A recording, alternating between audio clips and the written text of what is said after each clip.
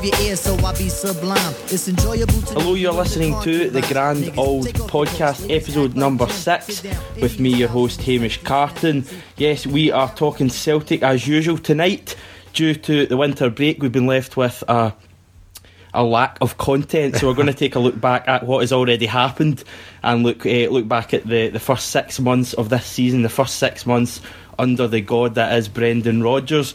We're going to do all that after we look at the latest news from Celtic, who are actually in Dubai somehow at the moment, and then we're going to look at our hopes for the second half of the season as well. We've got a lot of awards to go through for the half season, so it should be a good podcast. Looking forward to it. As usual, I'm joined by John McGinley and Paul Fisher. How are you guys doing? Not bad.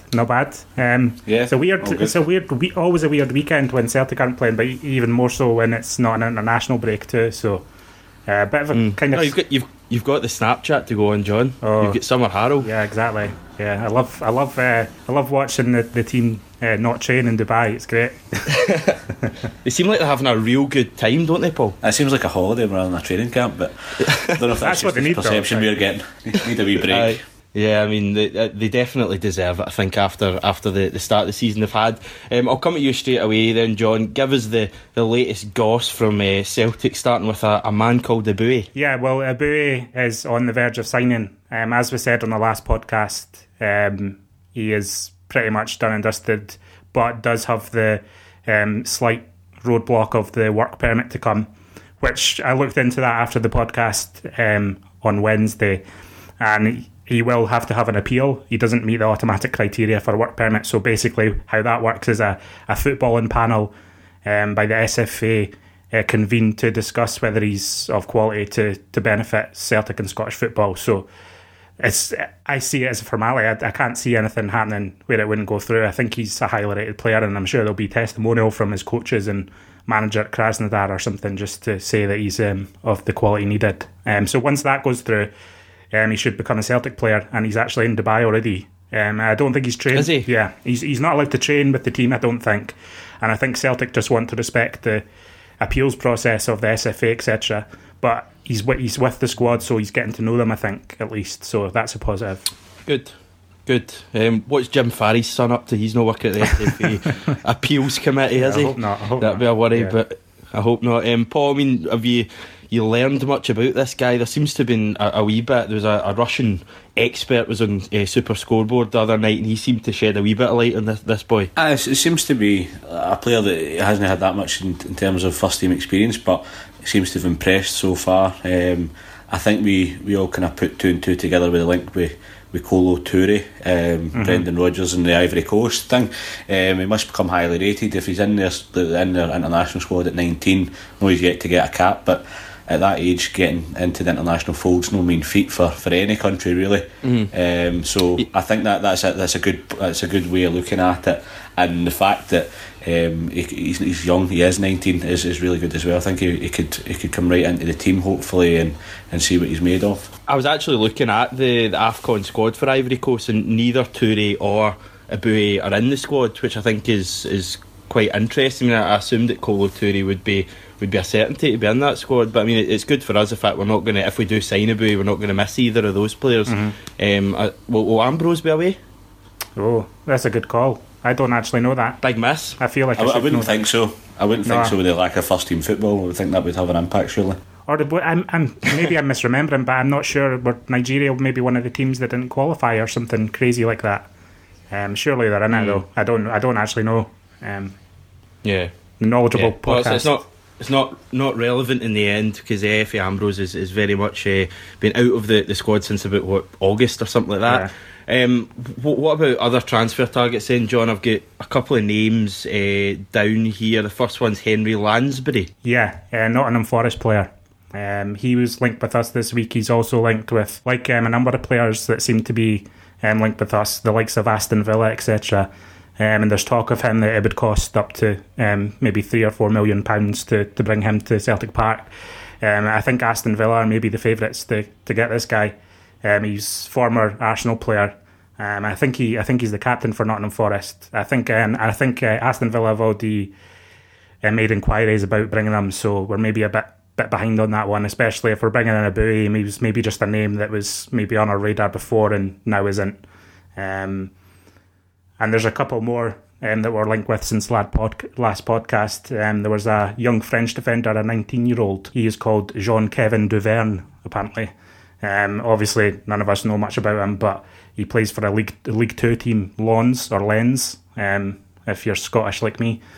And apparently, we're one of the teams that are looking at him, but he's also linked with a number of Premiership clubs. Apparently, he's highly rated, but who would know that? So that's maybe one to keep an eye on for the future if we're looking for a defender. And then the last one was a Dynamo Zagreb player, a former teammate of Jozo Simunovic, a 19-year-old called Filip Benkovic. Now, I think this one was kind of wrapped up. He was linked with us, and then it was one of those ones a couple of days later, it's kind of off it again. But apparently Dynamo Zagreb rate him at maybe £17 million or something like that. So this definitely out of our range. But he's been a key player for Zagreb since Simunovic left, or just has emerged this season as a key player for them at the back. So another interesting name, but nothing concrete apart from a Bowie this week. Yeah, I mean, it was an interesting point you made on the show last week, that these names that you hear about seems to be gone are the days where you hear the rumour and then we sign them a few weeks later. It seems to be the signings we get, like thinking back like Wanyama and players like a Bowie, that just seem to come out one day and then the next day they're pretty much the deal's done. It seems to be quite a clever new way of doing it, Paul. Yeah, it does. I quite like it.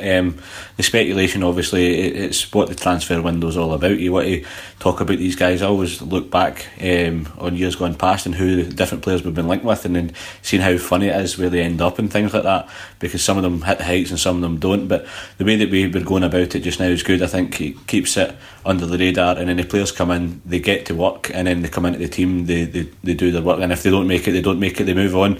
But as we've seen recently, a lot of them come in, get first team football, have a couple of seasons, and then we sell them on for big bucks. Yeah, certainly the model that we've become accustomed to over the last few years. Anything else, guys, from the current Celtic news, or will I move on to the awards? Yeah, just move on. I don't think there's much else. Obviously, the squad in Dubai just resting up and recuperating, and I think there's all sorts of... We were joking before, but there's all sorts of club media following him around. There was an interview with Simunovic up on the Celtic Facebook page, so if you're into that, if you want to keep track of that, then that's the place to go for that. Yep, defo. Right, half season awards. We're going to take a look. We have got 1, 2, 3, 4, 5, 6, 7, 8, 9 awards for the first half of the season. I've actually changed the wording of a couple of them, so I might catch you out later on, guys. But we'll find out. We start with the most improved. Then, guys, we'll start with the player that has improved the most over the course of the season. Do you want to kick us off, John? Yeah, well, I think there's an obvious contender here. So maybe we should talk about others before we talk about the main man. Most improved for me this season, a contender at least, would be Scott Brown. He had not a dreadful season, but he was fairly poor towards the end of Ronny Deila's reign. But he's come on to be the leader and the captain that we know he can be, and definitely in with a shout for this most improved player award. Yeah, I mean Scott Brown, I think when you compare the performance that is singled out from last season was the cup semi-final against Rangers, where, to be honest, he was absolutely bullied by Andy Halliday, and I think when you compare it to the performances he's had in the 3 Old Firm games this season, he's been absolutely excellent in all 3 of them. He's a player, Paul, that is just massively improved, and he seems to be loving playing under Brendan Rodgers. I know, 100%. He's one of the ones I've had, and I've highlighted that he has really improved a hell of a lot. I wouldn't have him as number 1 on my list. As John said, there's a standout, and I think we all know who that is. But I was going to throw another name into the mix, which would be James Forrest. I think he's come back into the form that maybe seen 5 years ago. He's been playing games, and I think that the key thing that's changed for him is he's scoring goals. I know he's only scored 6 goals, but I remember last season he only scored about 2 or 3 in the whole season, and he's struggling to get a starting place, and now he seems to be the go-to guy. He's ahead of Paddy Roberts, and he's really shown what he can do. So James Forrest is one of the ones I think has improved a hell of a lot. He's just added the final ball to his game as well, or at least more consistently than he did.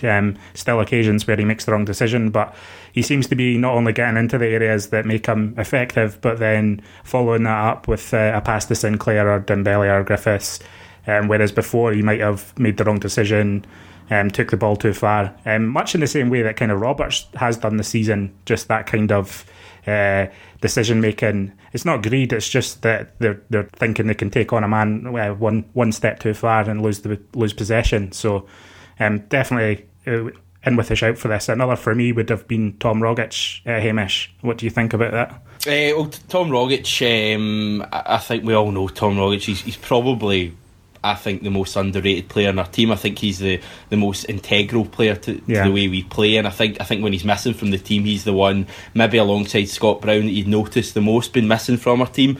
I'd maybe say he has improved this season, but I think he was good last season as well. I think he was always, for me, one of the players that stood out last season out of a kind of bad bunch. You think of the infamous game that I keep touching on, the semi-final at Hampden against Rangers, and he comes on, he scores a goal. I know he ends up missing the penalty, but he was good when he came on that day. You think about the Kelly goal, probably the highlight of all last season, that goal at Rugby Park in the last minute. So that would maybe slightly take him out of the running for that, but he's been brilliant. The one I've got down here is chucking a cannon into the works is Mikael Lustig. I think he's a player that you think of his injury troubles he's had over the last couple of seasons. I think he was always a 5 or a 6 player out of 10. I think this season Mikael Lustig is turned into the player he was maybe 6 months after he first joined, and he looks much fitter than he's ever been before, and I think I really like Mikael Lustig. I think he's a really good fullback to have at the club. He's just solid, isn't he? Solid in defence and offers a decent presence in attack as well. I hadn't even considered him for this kind of most improved award thing, but I could see that. I think there's an obvious one though. Go to the Armstrong in the room then, Paul. I think we would all. This might be probably the only one that we'll all agree on. Stuart Armstrong has been a revelation. He's the work he's doing and the position that he wants to play. I think if you look back when he was at Dundee United, you've seen what he could do and why Celtic signed him. Always thought he was a better signing than Mackay-Steven when the two of them came in. And it's proven to be that way, especially this season. Mackay-Steven only be a couple of games, and Stuart Armstrong, you wouldn't dream of not having him in the squad even, but certainly starting 11, nearly 10 goals for the season, countless assists and turning games on their head. Like the Motherwell 4-3 game, what he did in that game was phenomenal. Like we could have easily lost an unbeaten run if it wasn't for him in that game. Yeah. Go for it, John. Yeah, I mean, like I said last week, we should just name the Stuart Armstrong podcast. For me, absolutely our most improved player. Just to think of where he was under Diallo, kind of languishing on this kind of left wing, kind of attacking midfield position, to the progress that he's made off the pitch that none of the fans were privy to until he just kind of burst onto the scene in place of Beaton one day. I think the turning point for him this season was when he came off the bench in the Rangers game and scored the 5th of the 5 goals at Celtic Park, and from that moment on he's never really looked back, and it's great to see, and he seems like a nice, intelligent lad who just wants to enjoy playing his football for Celtic, and just wants to get his head down and work hard and please Brendan Rodgers. So I just hope that his kind of current trajectory goes on, because I don't know where that could end. I don't know how good a player he could be. It's difficult to say, obviously. I mean, Stan Petrov was in the media this week singing his praises, which was interesting given the comparisons between the two players. And Stan Petrov seemed to think that he could go on to be a very elite player for Celtic or in the English Premier League, this kind of box-to-box midfielder that you don't really get nowadays, because the midfield roles have just all been so fine-tuned by managers and stuff to kind of play a very specific role in the midfield. Stuart Armstrong's kind of doing it all, and I think that's very valuable to a team, and especially to a team like Celtic. Yeah, I'll refer you to a Hugh Keevins quote, because we always like that's always a good way to kick off the most improved player. If you sign enough players from Dundee United, you'll turn into Dundee United. That was a Hugh Keevins quote. So I'll raise him Stuart Armstrong there. I think Stuart Armstrong is a player who, when we signed, I think we were all really excited about the signing. We all thought that this guy, yeah. I think the word you think about, he's got a brain, hasn't he? He's a player who you think he's got a brain. He knows what he wants to do. Yeah. Seconds before he does it. It was funny. There's always massive potential. Yeah, when he signed, I think most excitement was around Gary Mackay-Steven. But if you spoke to Dundee United fans, they were more concerned about losing Stuart Armstrong, because Gary Mackay-Steven was the player that everyone knew from United because of his showreel highlights, where he would take men on and do a fancy trick. But it was Stuart Armstrong. I mean, a lot of my friends support Dundee United, and he was the player that they were most hesitant to lose when Chifty and GMS and stuff came from the club. Yeah, he's I can't speak highly enough of him. I think you could argue that it's even maybe in the second half of the first half of the season that he's come into his own. I think he was one of the players I think that played pretty much every game in the month of December when you think about it, and I think that's a massive statement from the manager that this guy is an integral part to the team. I think giving him the captaincy against Dundee was a massive statement as well. We do talk about Stuart Armstrong so much in this podcast, but I think with reason to, because I think he's absolutely brilliant, and I think he's, when you look at sellable assets, and we don't want to sell our players, of course, but you look at sellable assets, I think he'd be in the top, certainly top 3 or 4 with the potential he's got. I think it's only a matter of time before he's part of that Scotland squad as well. I think I would imagine so. For the game against Slovenia. Yeah, definitely. So we're all agreed that will be the one and only. The first award. Agreed, I think. We should have bought awards to send to the players, but we'll just have to tweet them or something. Yeah, we will. Well, we can stick them all up on the Twitter later on, because I think they'll probably go down quite well. The next one's a good one. It's your best moment. I've changed it to favourite moment, I think, of the season. This and the one we've got coming up, favourite goal, maybe quite similar. Certainly all the ones I've got written down, I've got 4 written down, are all goals. Have any of you guys got one that isn't a goal? The one I've got a few written down. There's been a few good moments in the season, but the one that isn't a goal is being back in the Champions League group stages. I think, it's always huge for us, and when the last couple of seasons with Europa League, and there's just not that same hype about it. And then I know the draw, we can't not be enthused about the draw, but the draw was maybe a wee bit kind of boring, the same as what we're used to. But getting to play teams like Barcelona and Man City and all that, and the atmosphere at Celtic Park on these games is second to none. It's kind of what we aspire to get towards the last 16. To have that back, I don't think it's my top one though, but it's one that isn't a goal. So there's a few goals out there you can remember. The other one I think was the League Cup semi-final. That goal in the 88th minute, me and you with Hamish, it was just fantastic, you know. I've got that written down as well, but I think the fact I lost my house keys from the Belly Sport probably sours it slightly for me. But that was amazing as well. That was an absolutely fantastic day. That. I think the number one on mine for best moment or favourite moment, just for sheer elation, was straight after Tierney scored against Man City.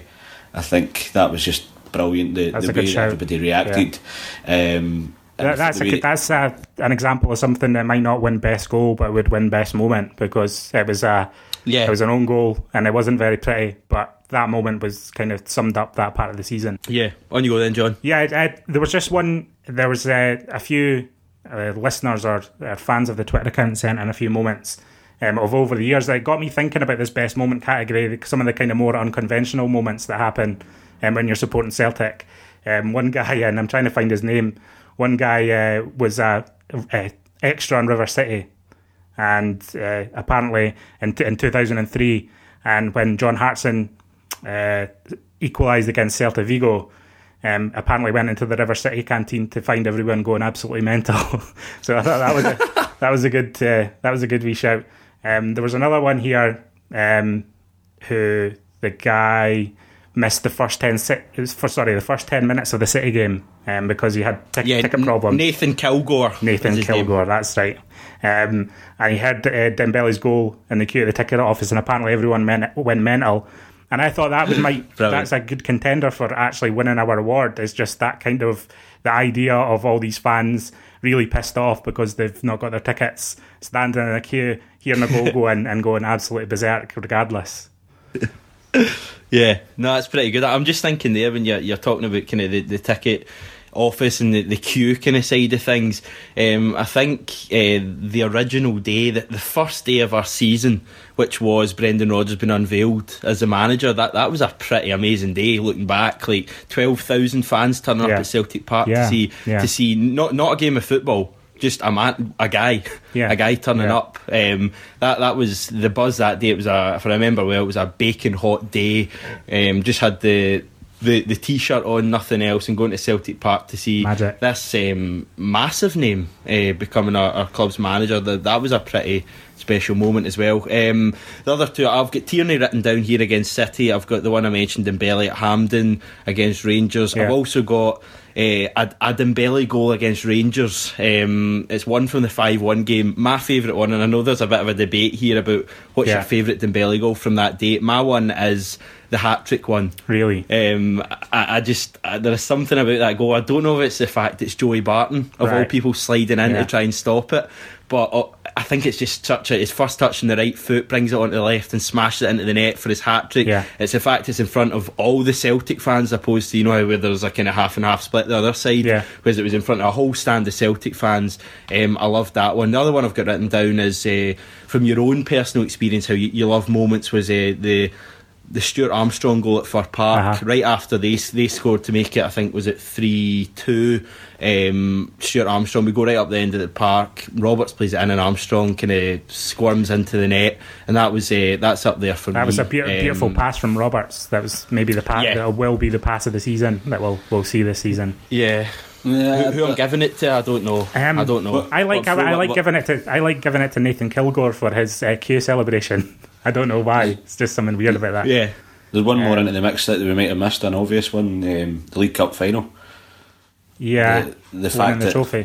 How dominant we were on the day, winning the first trophy under Brendan Rodgers, 100 trophy for Celtic and stuff.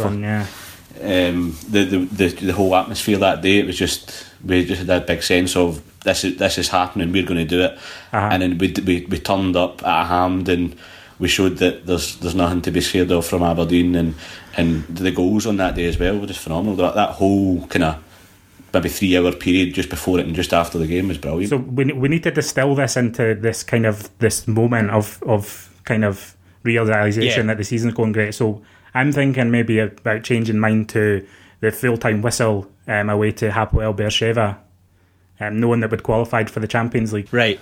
Just I've got moment it clicked. I've got I'm going for the Beersheva one as well. In a roundabout way, it's probably not going to win this because it's not a moment. But I think the Beersheva game at home, the fact that we went 3-2, we're 3-0 up, and we'd all booked our planes to the Champions League group stage, hadn't we? And then they came back, scored 2 goals, but then the fighting spirit from the team to go and win 5-2, that was a real good kind of moment for me. But in terms of actual moments, I don't know if you get anything else, Paul. I think that's all the kind of moments that I like. The Motherwell one as well, coming from behind is brilliant, and the way that the team reacted. But I don't know, I think the Tierney City for me is just I remember we were watching it together, and the way that we all kind of reacted because it was Tierney as well.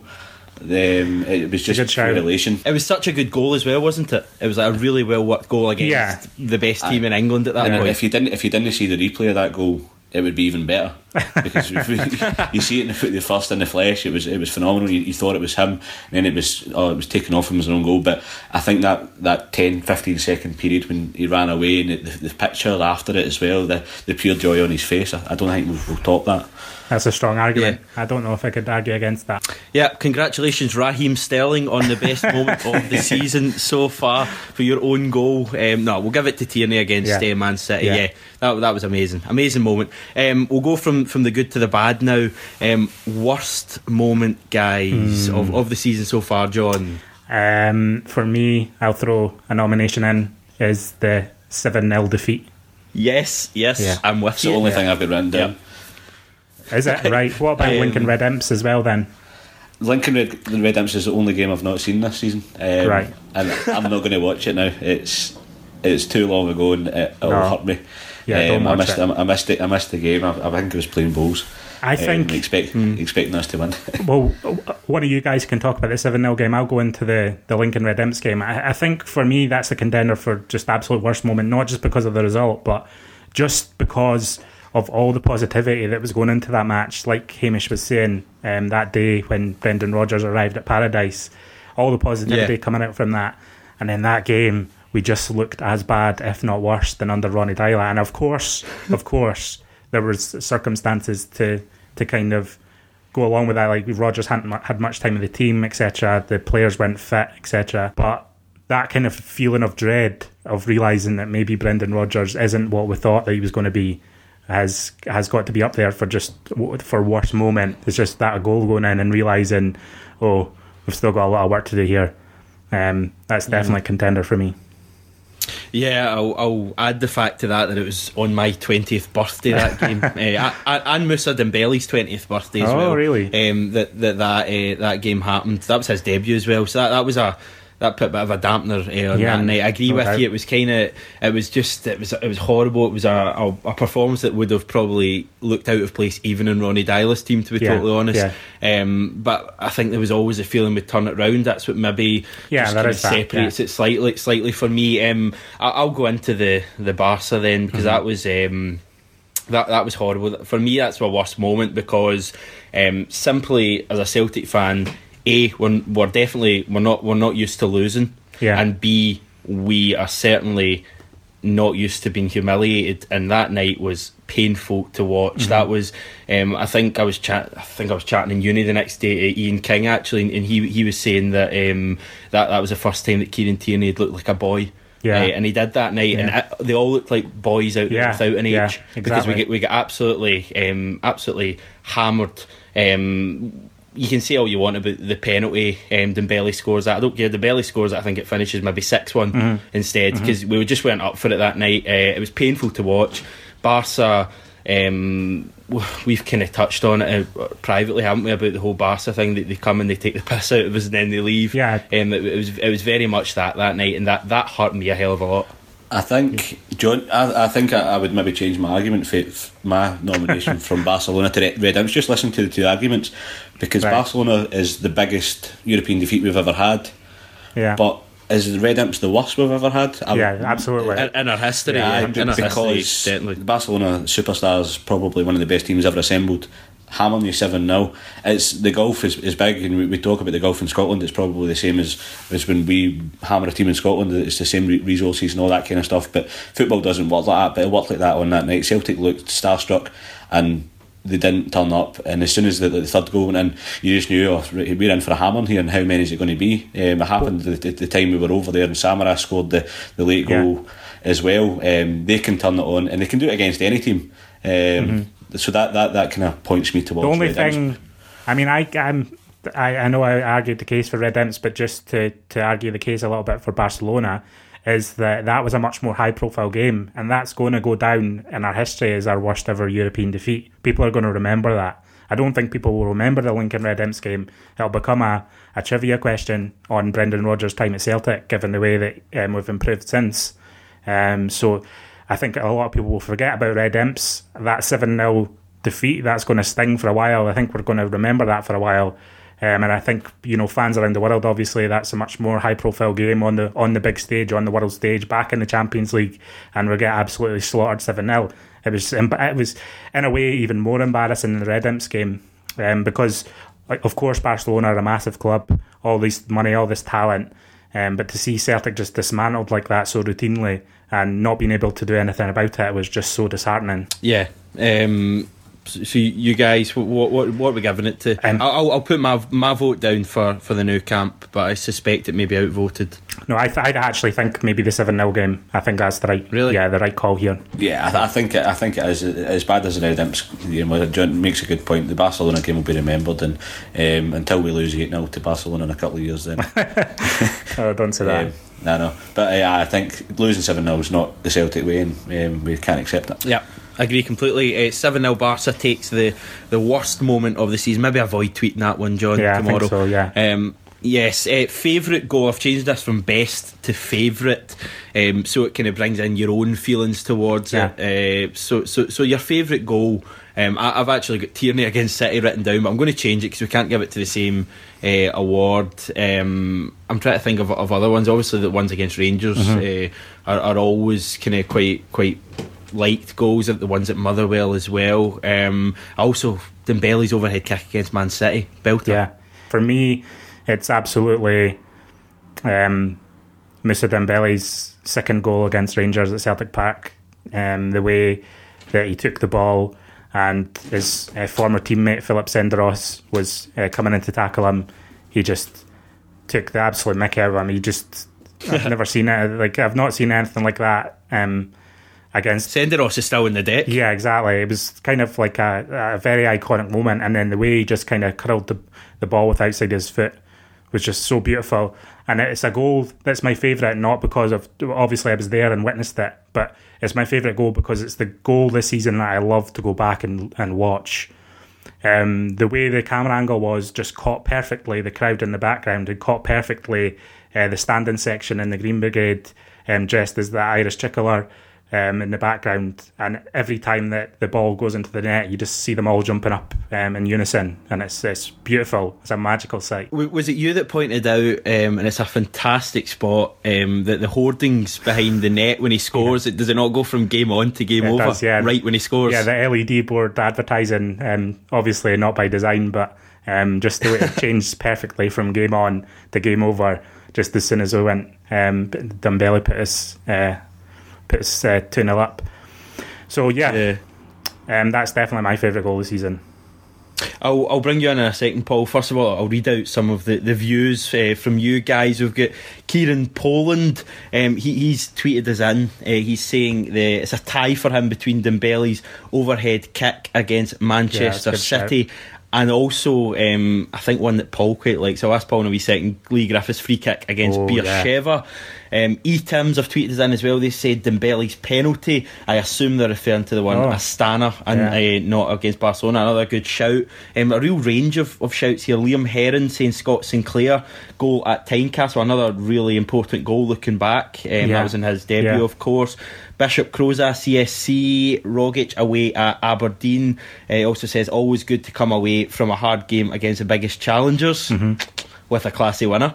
6 in a row. Here we go on Twitter. Dembele at Hampden, the semi-final. Paul McVeigh agrees with you, John. Moussa ripping Senderos apart for the second goal at Celtic Park. Rogic at Hampden, a close second. Chris Byrne, probably Dembele equaliser at Ibrox, only because I was at work and my phone flashed. I looked at it when I could in hope, and we'd scored. A great moment. Chris Henderson, big fan of the show, also saying cheeky Rogic goal against Aberdeen in the league, or the last minute Sevco slaying semi-final winning backheel double nutmeg. Belter, tweet of the day. Bobby Dembele, no surprise he's going for... I think that's his real name, Bobby Dembele. His brother, he's going for his brother Moussa, his third against Rangers in September. Ben Sin, Rogic against Motherwell or Sinclair at Ibrox. That's another two really good shouts there. Ewan going for either Dembele's last minute penalty against Astana or his second against Rangers. That one obviously where he tore Senderos apart. I'll come on to a few of them, the other ones later on. Paul, give us your thoughts. You did mention it. I think I don't think this goal for me will be topped to this season was Griffiths' free kick against Apple Beersheva. I remember this was the kind of moment I thought in this season that this team are really, really good. Maybe not the moment it all clicked together because we kind of conceded a couple in the second half, but we thought before when the foul, I can't remember who it fouled, when the foul happened, I kind of turned to John and said, You did, he's going to score. He's going to score here. Yeah, you did. And I told you to shut up. the way he whipped the ball, and as soon as he hit it, it was going in. And I think it was us three and Niall. We're sitting in the kind of box, and I think we all said the minute it left his foot, that's in. Yeah. I think we all said that. Yeah. It was amazing. Yeah. And I think that the fact that as well that Griffiths had been, I don't know if he'd been kind of a bit staler than he had been that so far in the season, and he was desperate for that moment. I know he scored, and that was his second of the night. But the reaction from him and for to go up 3-0, and I know the team Beersheva, they weren't well known, but they done all right in the group stages of Europa League, so they're no mugs, and to put 5 past them, but that was obviously the goal of the night, and I think it was probably the goal of the run in terms of pure quality to get to the Champions League group. And a free kick, I'm just a sucker for a free kick. There's been plenty of European ones and Nakamura's and stuff like that against Man United, and it's just such a good goal, and the reaction after it going in half time 3-0 up was brilliant, and that made it. Paul's arguments here are just absolutely slaughtering these awards. Paul's picking up all the that's a really good argument for why that should be the favourite goal. No, I like the Senderos one too, because that's pretty much that in the handball is his highlights for Rangers. I don't think I doubt he'll play for them again, really. And the way Dembele, obviously he scored the header, and he scored with his right foot, left foot. Hamish's argument for the third goal, the perfect hat trick as well. So there's plenty of argument. There's so many goals though. There's like 70 odd goals we've scored. So. Yeah, definitely. I'll read out a few more. Andy, I've got a friend in Andy because he's going for Dembele's third against Rangers as well. Lubomir 1965, Dembele first against City. The place was rocking, and my boy's first Celtic game. Obviously, kind of personal touches like that always turn arguments for you personally as well. Danny Marley going for the Sinclair at Tynecastle as well. Greenyard's Beaton against Dundee, a game you two were at. A cracking finish from Beaton. Probably the only thing he's done all season, but a good finish into the corner. James Coyne, Sinclair goal against Rangers in the 5-1 game. Another good shout. Like, I hadn't thought about that goal, but that was a really good goal. Stephen James, another goal that I'd forgotten about. Griffiths against Aberdeen, when he nutmegs, I think. That's a fantastic goal. Yeah. I love watching that one back too. Like just before we were playing Aberdeen or something, I went back and watched that. Just the way he nutmegs the Aberdeen player. Who was it that he nutmegged? Was it Shinnie? I think it was either McLean or Shinnie. I think it might be McLean. It's McLean, yeah, it's definitely McLean. Nutmegs McLean, and then bangs this kind of ferocious shot. And I love goals that go in off the post, and this one went in off the post in the most beautiful way. Yeah, that was a great goal. Danny Graham also going for a goal against Aberdeen. Another really good one I think we could maybe touch on for a second. Rogic at Aberdeen. Now this for me is a game that is it was kind of swept under the carpet. It's just another 3 points, but this was away to Aberdeen, our closest rivals, a place where we lost twice last season, Paul, and we went and beat them 1-0, and we could have beaten them by a few more. We could. It was again like it's showing the stretch that we've took, and the fact that they've kind of stagnated or maybe slightly went back a bit. We need to go to places like Pittodrie and win, and Tom Rogic's goal was just brilliant. I remember because I think I wasn't watching the game live and I was watching it back, and I remember thinking this is going to be a tough game. I hadn't looked at the score, and I knew we'd beaten them quite handily earlier in the season. But going to Pittodrie's sort of kind of hostile place, it's one of these teams a lot of Celtic fans really, really, really don't like them, and to go up there, get a clean sheet, score a goal like that, and have a good performance is you can't ask for more than that. And I think it does stand out because it's one of the games it could be a banana skin. You could slip up and lose your unbeaten run quite easily because they can turn it on and score a couple of goals, but we kept them at bay, and as I say, the goal was just fantastic. Yeah, no, that was a great day as well. Last two comments. Confuser on Twitter, not confusing as at all. He's going for Dembele. I just love this. Back heel double nutmeg last minute against Rangers, just amazing. And finally Scott McCartney going for that one we've talked about already, the Griffiths free kick against Beersheva. But before we decide this award, I'd just like to point out thank you first of all for all your replies on Twitter, but also just point out the range of options. When you think of last season, you'd have gone Rogic straight away, wouldn't you, against Kelly? Everyone would have said Rogic, one goal. This season, I read out about there must be at least 12, a dozen different options there. Yeah, fantastic. Just from loads of different players too. It's not just one player dominating. Goals from all over the team, from midfield into attack. All sorts of goals. Playing in behind the defence, free kicks, rockets from distance. I mean, as if there's any more evidence needed, this team has it all, and it's demonstrated in the goals that they scored. Who are we giving it to? I think, for us personally, I think that Griffiths' free kick is maybe the one, just because we had such a perfect view of it. We were right behind it. Just knew it was going in straight away, and just to see it curl away from the keeper was just such a great sight. I think I would maybe side with Paul in that. You're massaging my ego here, John. It's great. I'll massage it even more then, Paul. And I'll give you that one. That was an incredible moment. Yeah. That third goal against Beersheva. That brings us on to the favourite game of the season so far. This will should be a little bit simpler. There's probably only maybe 3 or 4 options. I'll kick us off with a game we didn't win. 3-3 against Man City. Oh, okay. I've got that written down as well. I think really? It's a great. I've got 2 games written down, and that's a great shout. English champions, or no, English. Were they the champions? No, they won the champions last year, were they? I remember Michael Stewart tweeted saying that they were the champions because it was a battle of 2 champions after the game. Yeah. Aye, that's what's confusing me with Michael Stewart. No, the fact that we held our own and we took the lead 3 times against them. It was brilliant. Obviously, the other obvious one. I think you can know what it is, John. Yeah, I mean it's 5-1 for me, surely. Unbelievable game.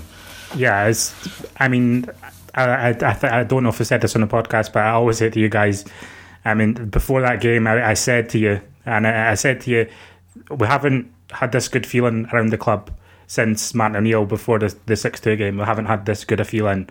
Just all the positivity, all the expectation ahead for the season ahead. And then we went out and proved that point magnificently by absolutely slaughtering them 5-1. One of our biggest wins against them ever, and certainly our biggest for over a decade. It was just fantastic. And there was so much hype about how they were the team that were going to give us competition. And Brendan Rodgers and his team just went, nope, we're miles ahead of you, and we're going to be miles ahead of you. I can't give it to the Man City game because we didn't win it. We can't give a favourite game to a game we didn't win. Yeah, that's a fair point. I think there's regrets with the Man City game, the fact we didn't win. I think the 5-1 game against them was pretty incredible. I just think that in any other season that would just be a stick on. I just think winning your last game of the year, staying unbeaten, winning at Ibrox after going behind, that's got to be shout as well. Yeah, but surely. That's because that's the last game. Maybe in 6 months, the 5-1 game's the game you're going to remember. And the 5-1 game's the one that people are going to be showing highlights of for the next 10 years. It's an iconic Celtic game, one of the most iconic of the last decade. I would say. I think the 5-1 game has got a few points to it. We scored 5 goals instead of 2 at Ibrox. We had a perfect hat-trick. We had Moussa Dembele coming of age and scoring his hat-trick, the first hat-trick in an Old Firm game for how many years, 40-odd years. Yeah. And it was at Celtic Park. It was expected and we'd done the job, I think. And I know we moved 19 points clear when we won at Ibrox and we came from behind, but to slaughter them, to make them look stupid and do the business at Celtic Park, there's no better feeling than that. And regardless what MJ says about them coming through the leagues and all that kind of stuff, this was the first league game that we played against them in how many years, and we absolutely thumped them. It's not going to go better than that. I think when we win the league it'll be great, but I think that'll be the moment we look back and go, that was phenomenal. Yeah, I'll give you that. My only it was an amazing day. It was absolutely amazing. The only thing that's made me slightly think is they are mince. They are absolutely mince. No, they're not a great team. But I mean, they're second in the league though, so they are at the moment our closest rivals. So to do that, we beat Aberdeen 4-1. What about to throw into the mix just the League Cup final, the 3-0 win over Aberdeen? That was good. That was amazing. So assured and the fact that we won it so comfortably, I think it just shows the Brendan Rodgers way. And I think the key with that one, I think, was to kind of break the Hampden hoodoo and get a clean sheet and win it quite easy. Well, I didn't expect us to play so well on the day and to win so comfortably. That's what was so pleasing about that game, and I just wanted that kind of boring, comprehensive win.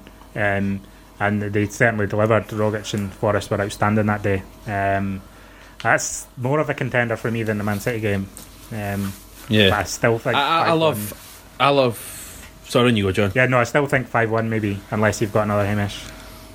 I love topsy-turvy games. Yeah. And I was at a game in Lanarkshire that was just amazing.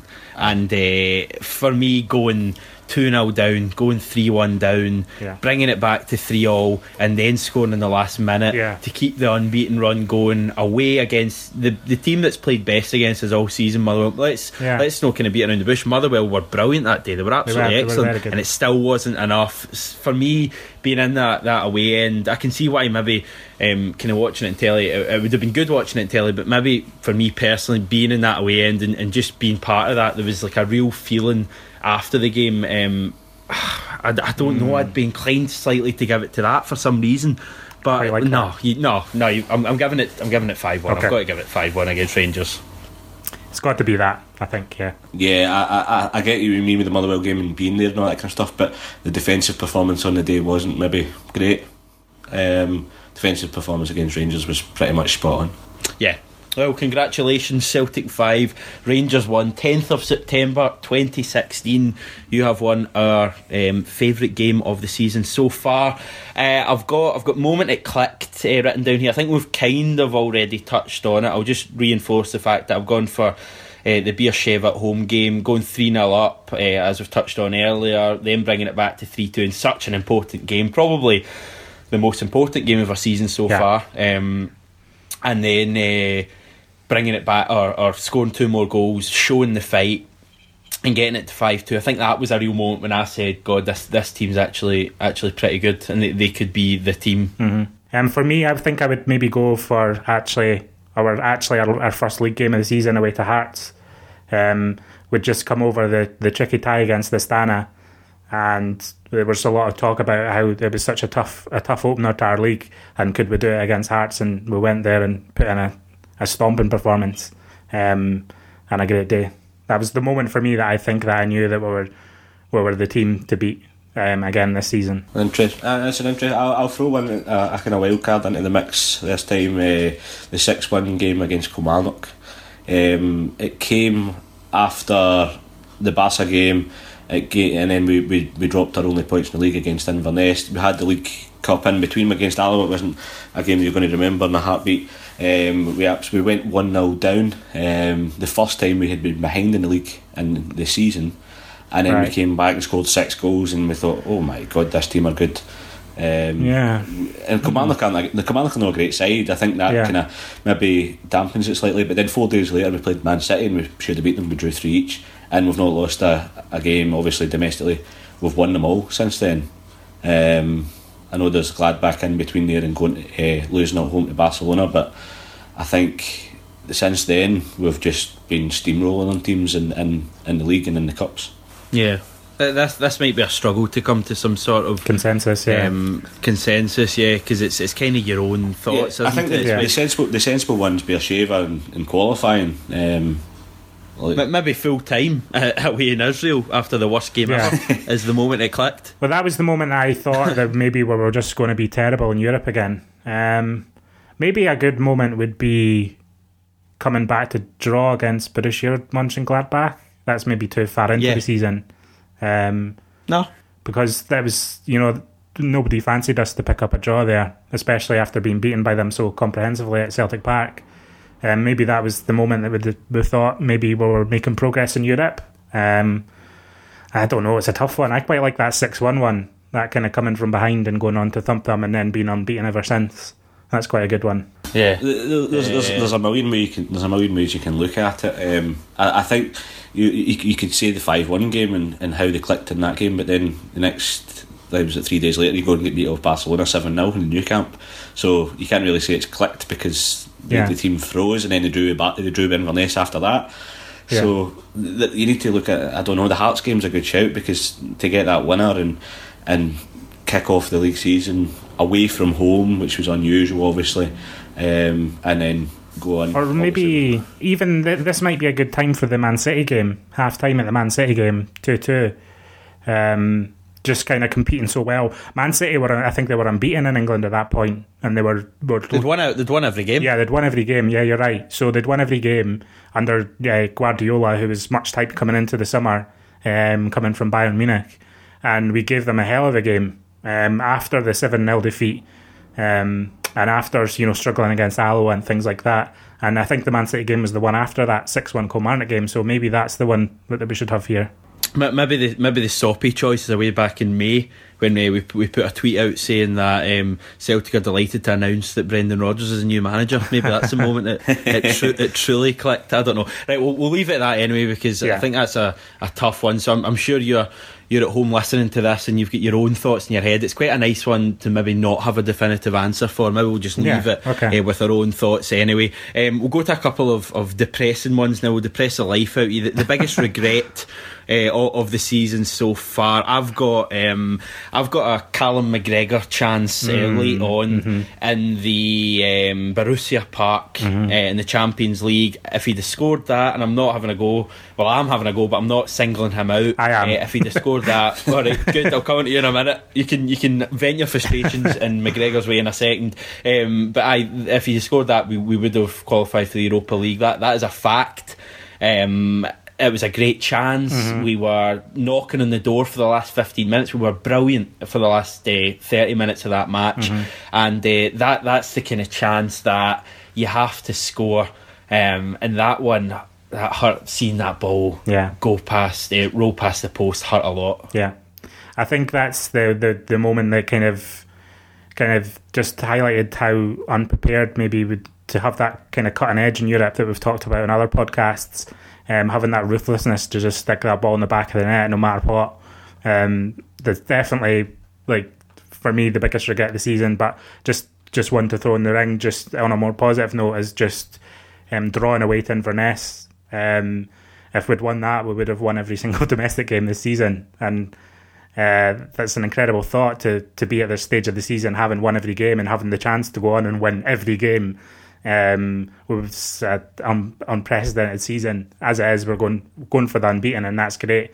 But I just think, imagine we'd won that. Imagine the bragging rights of getting to this stage in the season, having beat every single Scottish team that's played us. Yeah. Is your biggest regret not seeing Effie Ambrose since August, Paul? It's been heartbreaking. No, I there's another one to throw in the mix, and it's quite interesting that obviously it goes kind of similar vein to yours. It's the home third match day in Champions League against Mönchengladbach.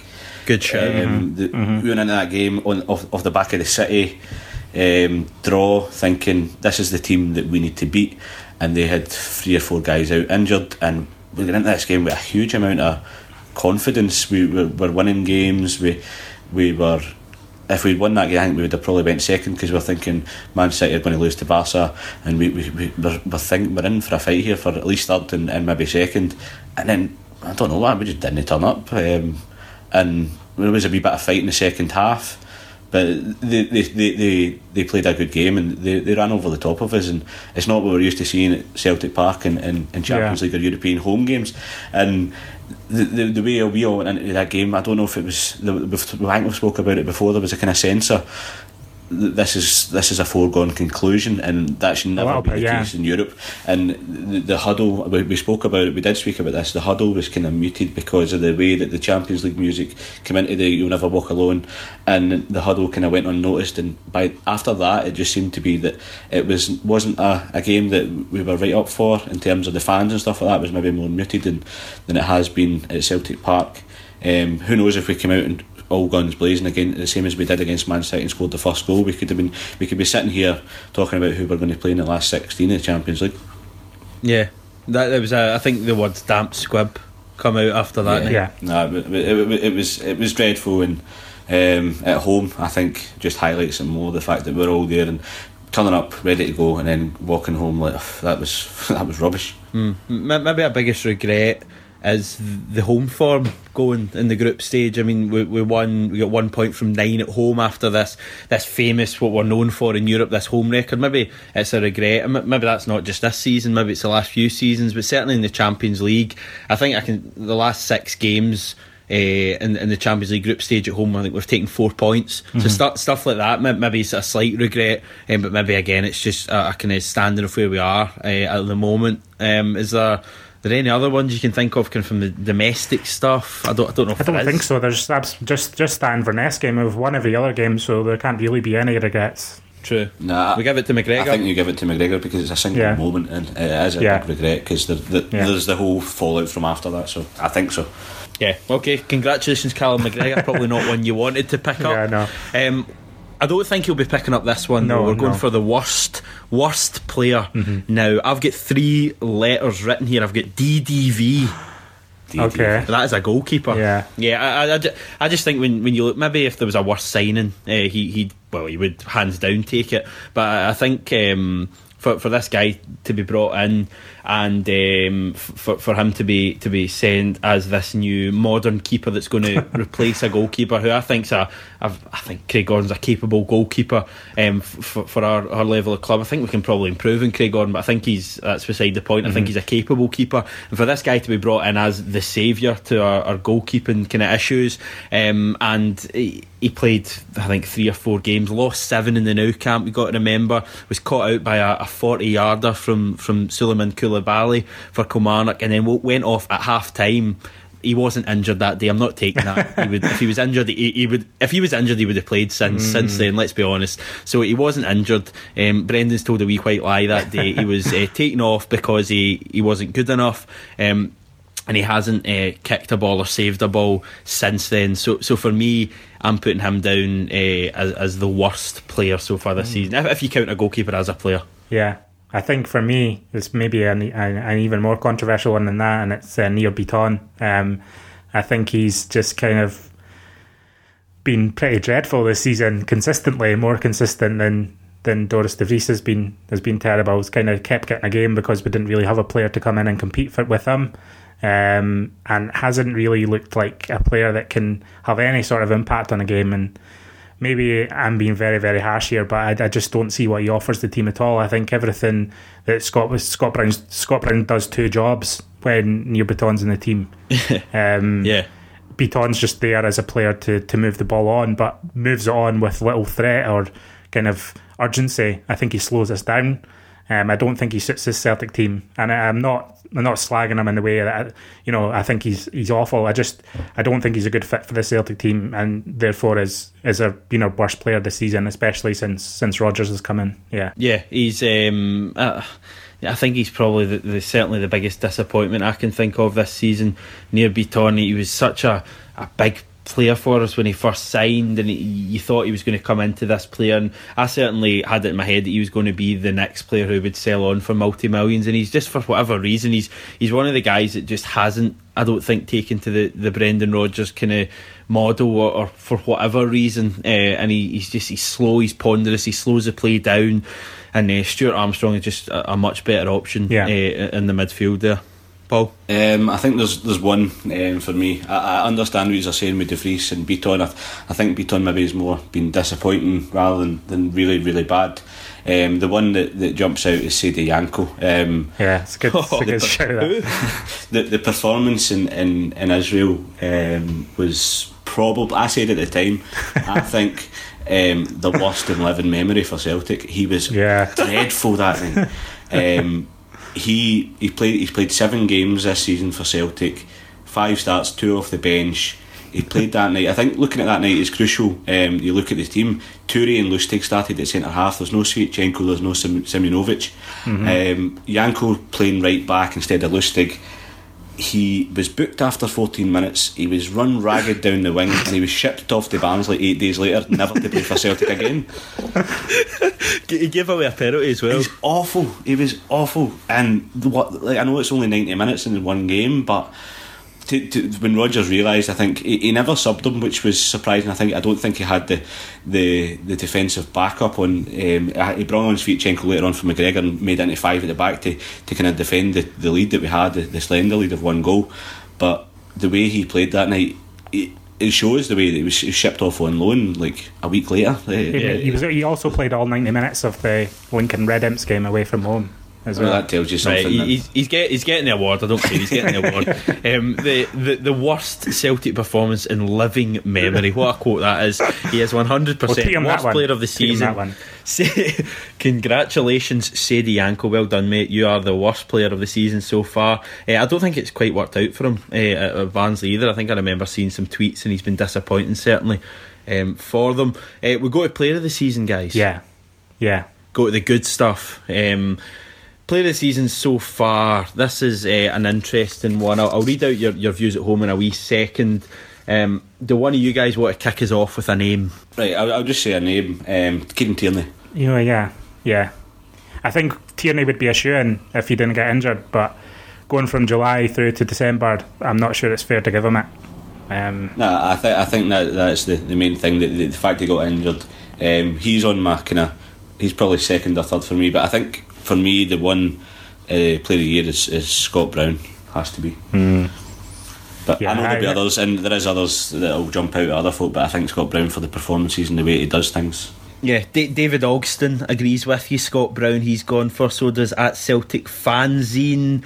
I've gone for. Sorry, so does Matthew McPhillamy as well. He's saying Bruni thought he was going to be the weak link. How thankfully wrong I was. I think that sums up a lot of the feelings. There's a moment I actually remember, and it's a real subtle moment in the season. See if you watch the first few minutes of the Lincoln Red Imps home game, the one we won 3-0. Scott Brown controls a ball in it's in the first 30 seconds of the match, and there's groans from the fans, and it brings you back to the point. And I remember at the time thinking, give this guy a chance, but people were turning on him at that point, and the turnaround since then under Brendan Rodgers for me has been brilliant for Scott Brown. I've gone for another Scott Sinclair. I've given it to. I think that this guy, 12 goals he scored. I think I'm right in saying all but one have come in the league.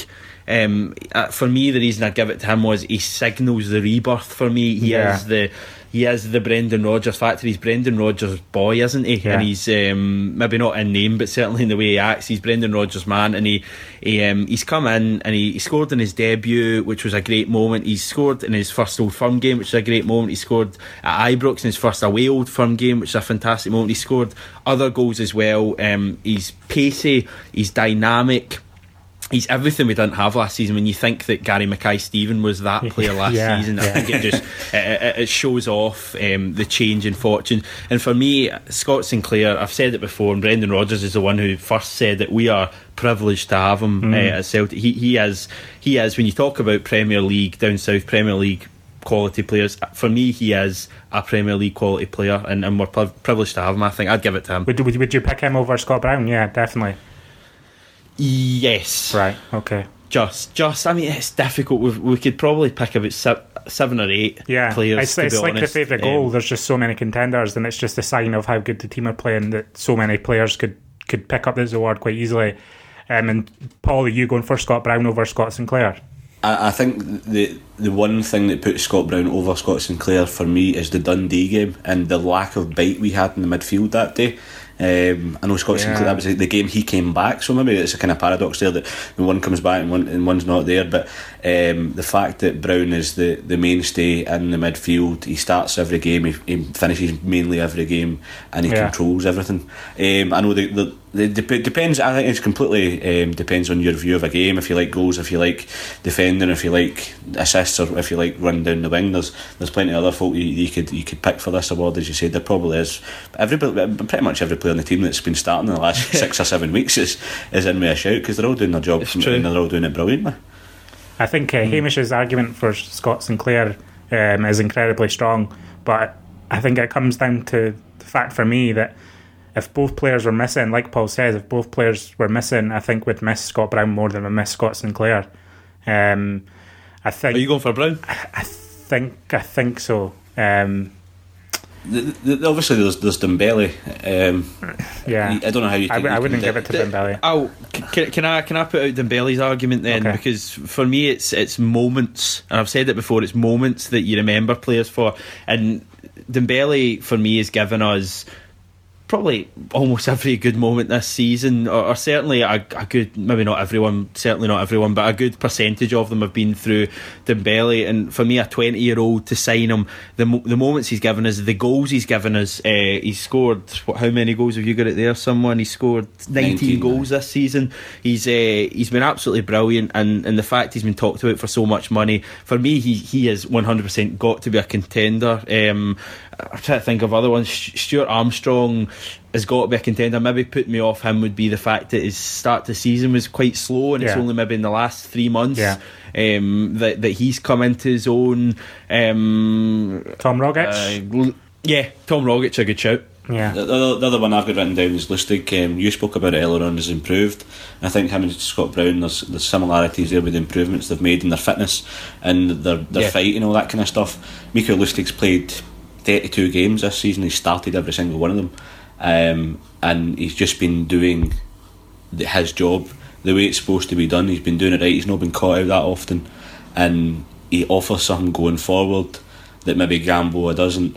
And even at the age he is, he's still ready. He's like a kid at the first day at school. He's so excited to be involved with the team and stuff like that. And maybe centre defenders and right backs maybe get kind of overlooked slightly. I don't know if that's just me, because of where they play, because they're not the exciting player that's jumping down the wing and it's not just that. But I just don't think we've not been outstanding defensively. I think our main asset is obviously in our attacking way, and we did concede a lot of goals towards the start of the season. So I think unless Hamish can come up with another argument beyond for Scott Sinclair or another player, I think we'll have to give it to Scott Brown. I think it's pretty undeniable his impact on the team and how consistent he's been, and like in a similar way to Sinclair, actually has become the Brendan Rodgers player, and has actually changed his role in the team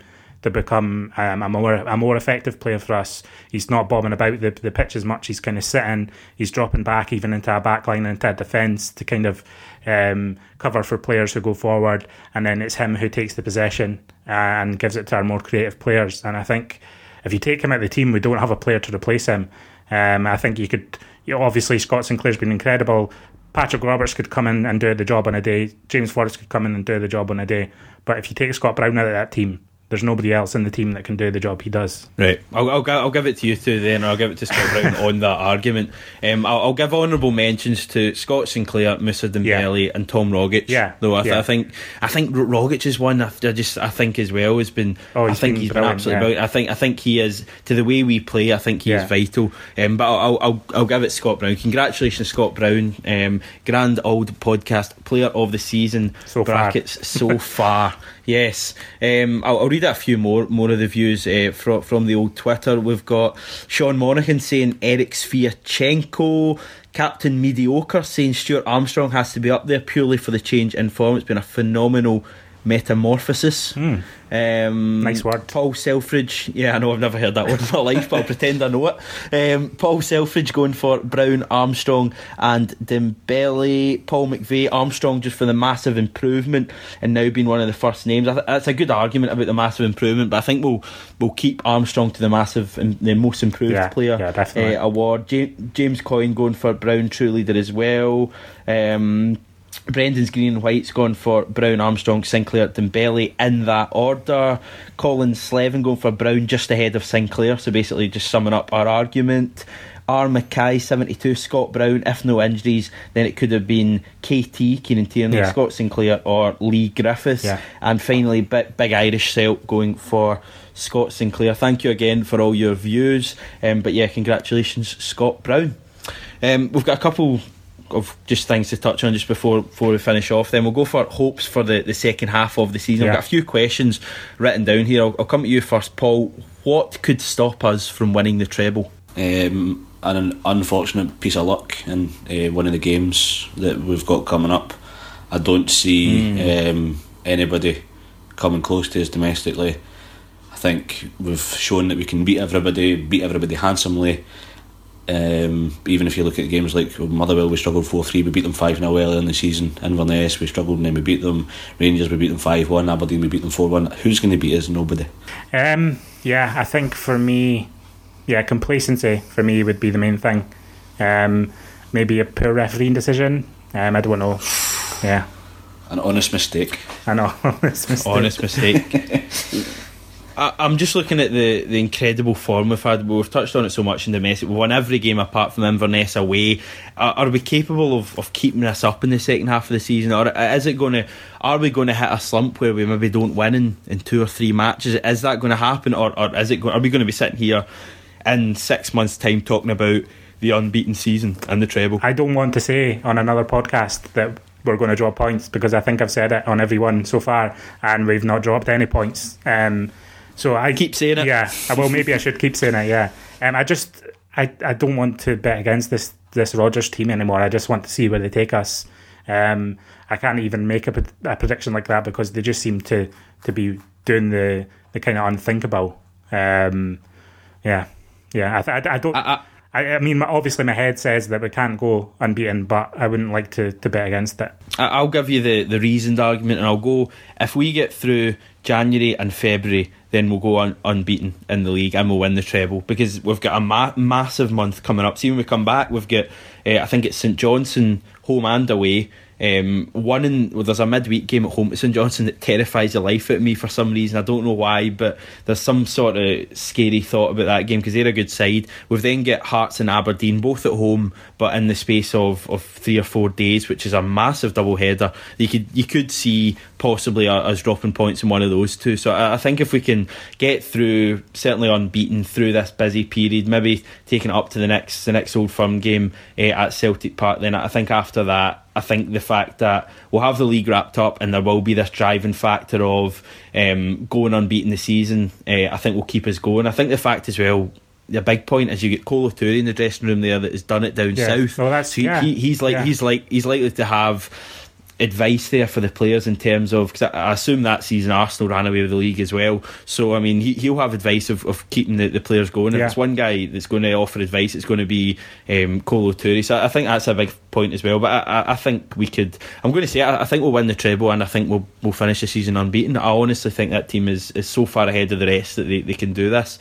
And another one I've got that would kind of take care of this, Paul, will we beat or will we complete the clean sweep against Rangers 5 or maybe even 6 games? Yes, I think we will. I don't think we'll play them in another cup. I don't think the draws will get us together. I think they might lose out quite early in the Scottish Cup. I've just got a feeling about that. I don't know.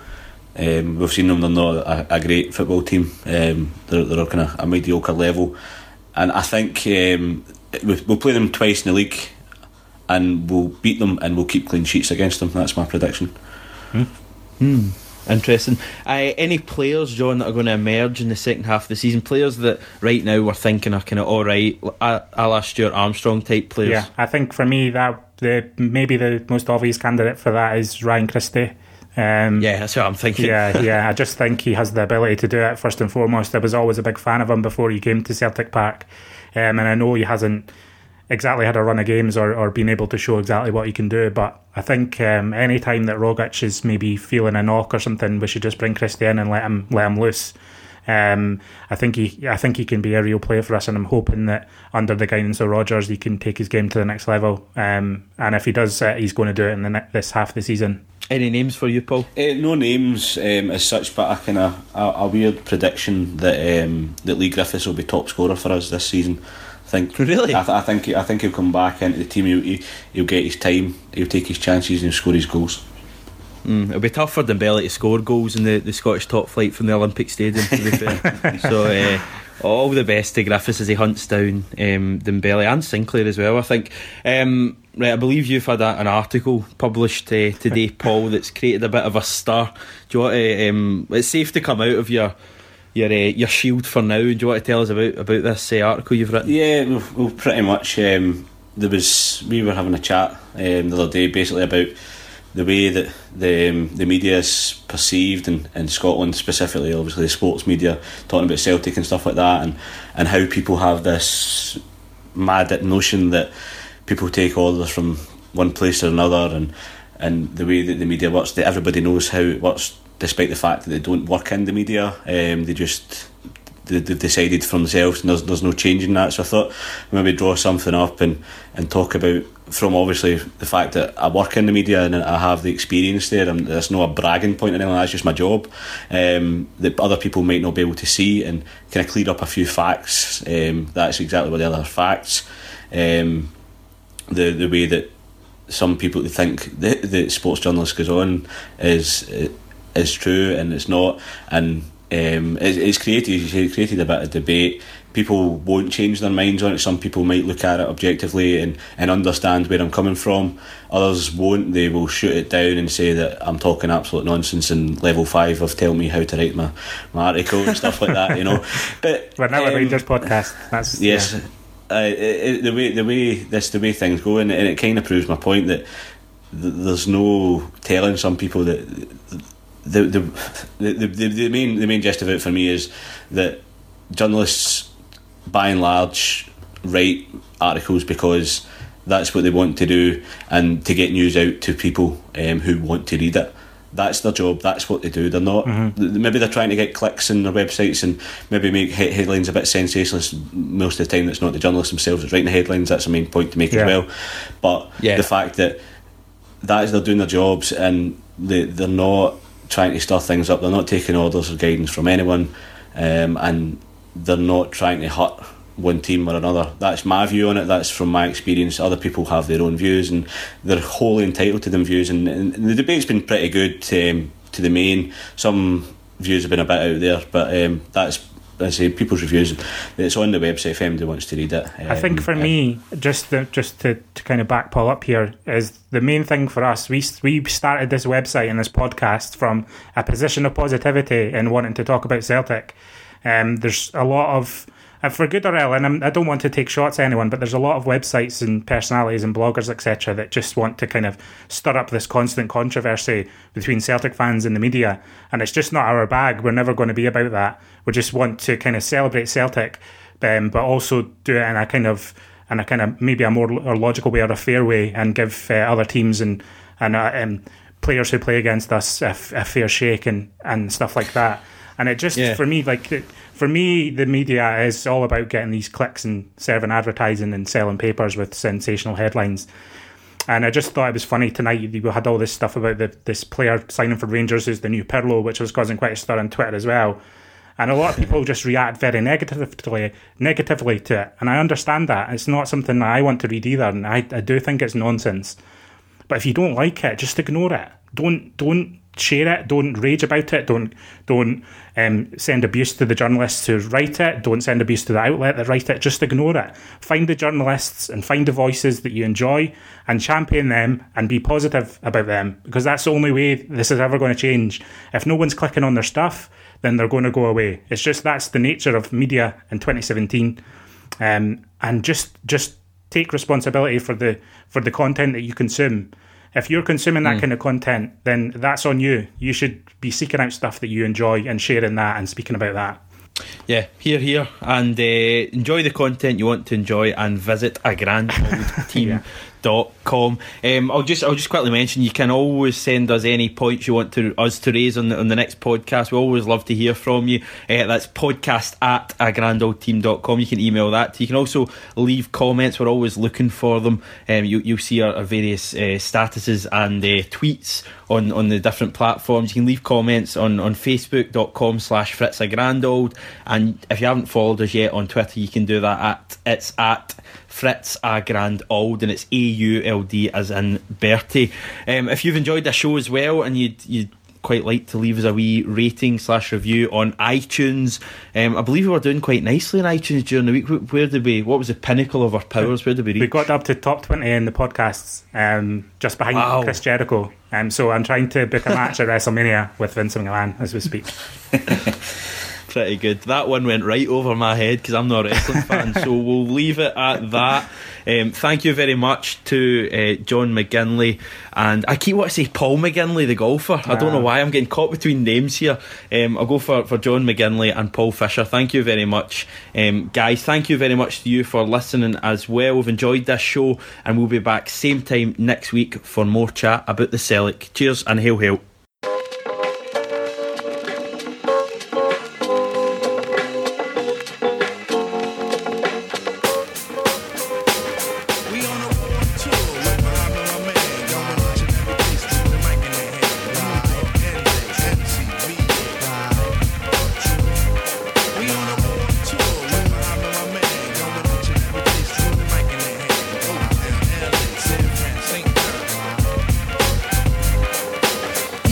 your ears, so I be sublime. It's enjoyable to know you in the concubines. Niggas, take off your coats. Ladies act like gems. Sit down, Indian styles, you recite these hymns. See, lyrically, I'm Mario Andretti on the Momo.